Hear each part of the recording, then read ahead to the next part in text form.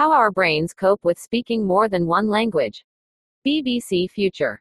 The 29th of July 2022. Speaking a second or even a third language can bring obvious advantages, but occasionally the words, grammar, and even accents can get mixed up.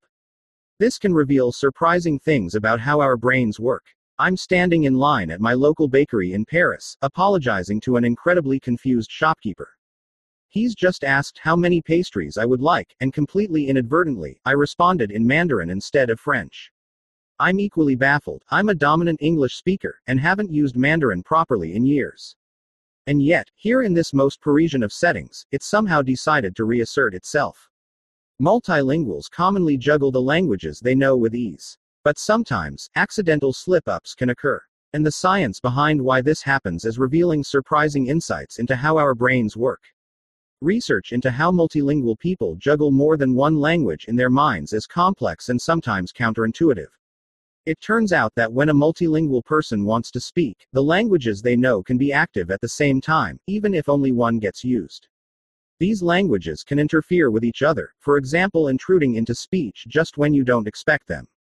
And interference can manifest itself not just in vocabulary slip-ups, but even on the level of grammar or accent.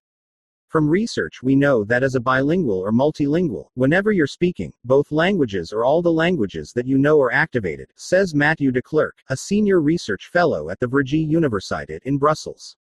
For example, when you want to say dog as a French-English bilingual, not just dog is activated, but also its translation equivalent, so chien is also activated.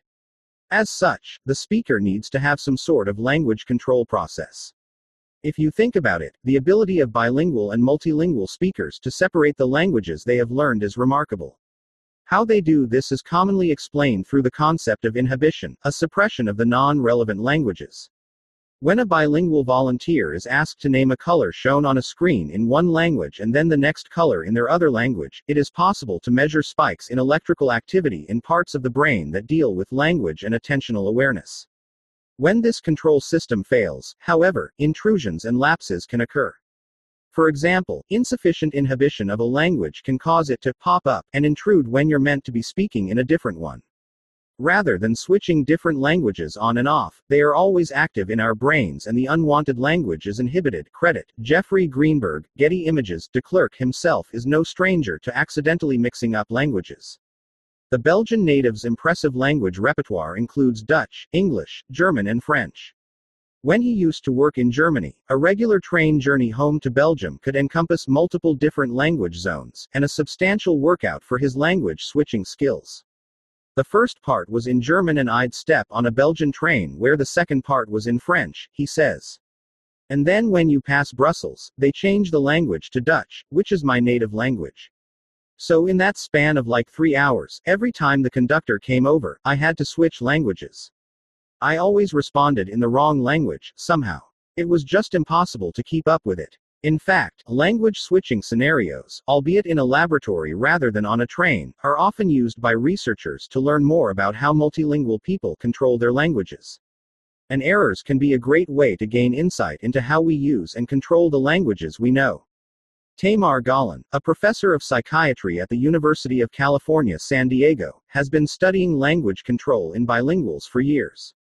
Her research has often led to counterintuitive findings. I think maybe one of the most unique things that we've seen in bilinguals when they're mixing languages is that sometimes, it seems like they inhibit the dominant language so much that they actually are slower to speak in certain contexts, she says. In other words, a multilingual person's dominant language can sometimes take a bigger hit in certain scenarios. For example, in that color naming task described earlier, it can take longer for a participant to recall a word in their first language when switching from their second, compared to the other way around. In one of her experiments, Golan analyzed the language switching abilities of Spanish-English bilinguals by having them read aloud paragraphs that were just in English, just in Spanish, and paragraphs that haphazardly mixed both English and Spanish. The findings were startling. Even though they had the texts right there in front of them, participants would still make intrusion errors when reading aloud, for example, accidentally saying the Spanish word, perro, instead of the English word, but. These types of errors almost exclusively happened when they were reading aloud the mixed language paragraphs, which necessitated switching between languages. Even more surprising was that a large proportion of these intrusion errors weren't words that participants had skipped over at all. Through the use of eye tracking technology, Gallen and her team found that these mistakes were made even when participants were looking directly at the target word. And even though the majority of participants were dominant English speakers, they made more of these intrusion errors for words in English rather than their weaker Spanish, something that Gallen explains is almost like a reversal of language dominance. You might also I think the best analogy is, imagine that there's some condition in which you suddenly become better at writing in your non-dominant hand, she says.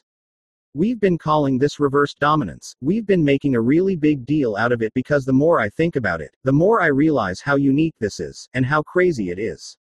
This can even happen when we are learning a second language. When adults are immersed in the new language, they can find it harder to access the words from their native language.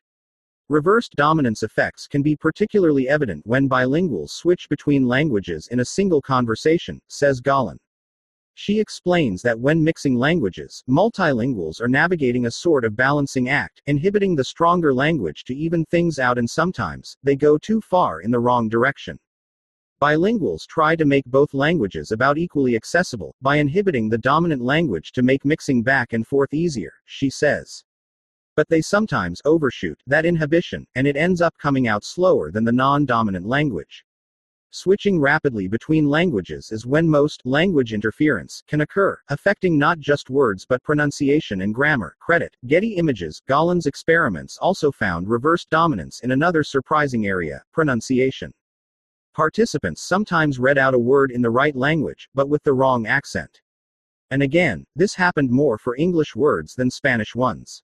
Sometimes bilinguals will produce the right word, but with the wrong accent, which is a really interesting dissociation that tells you language control is being applied at different levels of processing, says Gallen.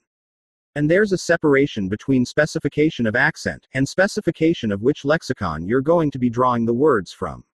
And even our use of grammar in our native language can also be affected in some surprising ways, especially if you've been highly immersed in a different language environment. The brain is malleable and adaptable, says Christina Kasparian, a writer, translator and consultant who studied neurolinguistics at McGill University in Montreal, Canada. When you're immersed in a second language, it does impact the way you perceive and process your native language. As part of a wider project done for her PhD research, Kasparian and her colleagues tested Italian natives who had emigrated to Canada and learned English as adults. All of them had anecdotally reported that their Italian was getting rusty, and that they didn't use it much in day-to-day life. Participants were shown a series of sentences in Italian, and asked to rate how acceptable they were. At the same time, their brain activity was also measured through an electroencephalography (EEG) method. Their responses were compared to those of a group of monolingual Italians living in Italy.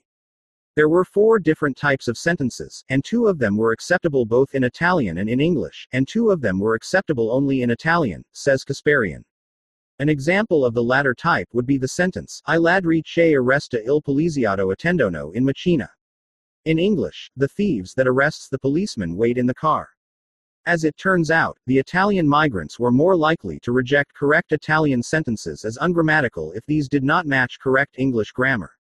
And the higher their English proficiency, the longer they had lived in Canada, and the less they used their Italian, the more likely they were to have found the correct Italian sentences ungrammatical.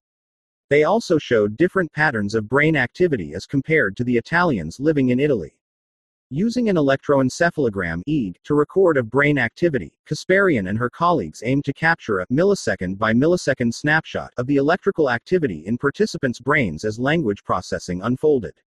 They found that, when presented with the sentences that were grammatically acceptable only in Italian, but not in English, the Italians living in Canada showed different brain activity patterns compared to those back in Italy.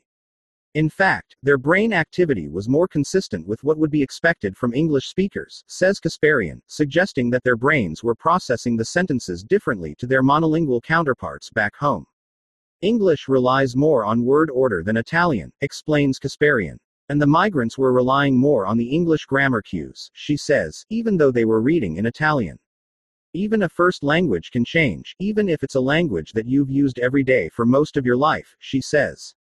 Immersing yourself in a foreign language is often the best way to learn it, but it can come at the temporary cost of your native tongue. Credit Getty Images. Of course, most multilingual people are quite capable of keeping their native language's grammar straight. But Kasparian's study, as well as others done as part of her wider research project, show that our languages aren't just static throughout our lives but shifting, actively competing and interfering with each other. Navigating such interference could perhaps be part of what makes it hard for an adult to learn a new language, especially if they've grown up monolingual. Every time you go to speak this new language, the other language is like, "Hey, I'm here, ready to go," says Matt Goldrick, a professor of linguistics at Northwestern University in Evanston, Illinois. So, the challenge is, you have to suppress this thing that is so automatic, and so easy to do, in favor of this thing that's incredibly hard to do as you're first learning it. You're having to learn how to pull back on the reins, something that you normally never have to inhibit. It just comes out naturally, right? There's no reason to pull it back. And so that's, I think, a very hard skill that one has to develop, and that's part of why it's so hard. One thing that might help: immersing yourself in the environment of the foreign language. You're creating a context in which you're strongly holding back this other language, and you're getting a lot of practice holding back that other thing, so that gives room for the other, new, language to become stronger, says Goldrick. Being multilingual can have advantages too when it comes, and some research suggests it can improve multitasking. Credit Bertrand Guay, AFP, Getty Images. And then when you return from that immersion experience, you're hopefully in a spot where you can better manage that competition, he adds. It's never going to go away. That competition will never go away. You just get better at managing it. Managing competition is certainly something that multilinguals do tend to have a lot of practice in. Many researchers argue that this brings them certain cognitive advantages, although it's worth noting that the jury's still out on this, with others saying their own research does not show reliable evidence for a bilingual cognitive advantage. In any case, using languages is arguably one of the most complex activities humans learn how to do. And having to manage multiple languages has been linked to cognitive benefits in many studies, depending on task and age. Some studies have shown bilinguals perform better on executive control tasks, for example in activities when participants have to focus on counterintuitive information. Speaking multiple languages has also been linked to delayed onset of dementia symptoms. And of course, multilingualism brings many obvious benefits beyond the brain, not least the social benefit of being able to speak to many people. But although my multilingualism may have brought me some advantages, it hasn't spared my blushes. Somewhat shamefully, I haven't been back to that particular bakery since my accidental language slip-up. So, maybe more pastry trips are in order, all in the name of practicing language control, of course. Join 1 million future fans by liking us on Facebook, or follow us on Twitter or Instagram. If you like this story, sign up for the weekly BBC.com features newsletter, called The Essential List, a hand-picked selection of stories from BBC Future, culture, work life, travel and real delivered to your inbox every Friday.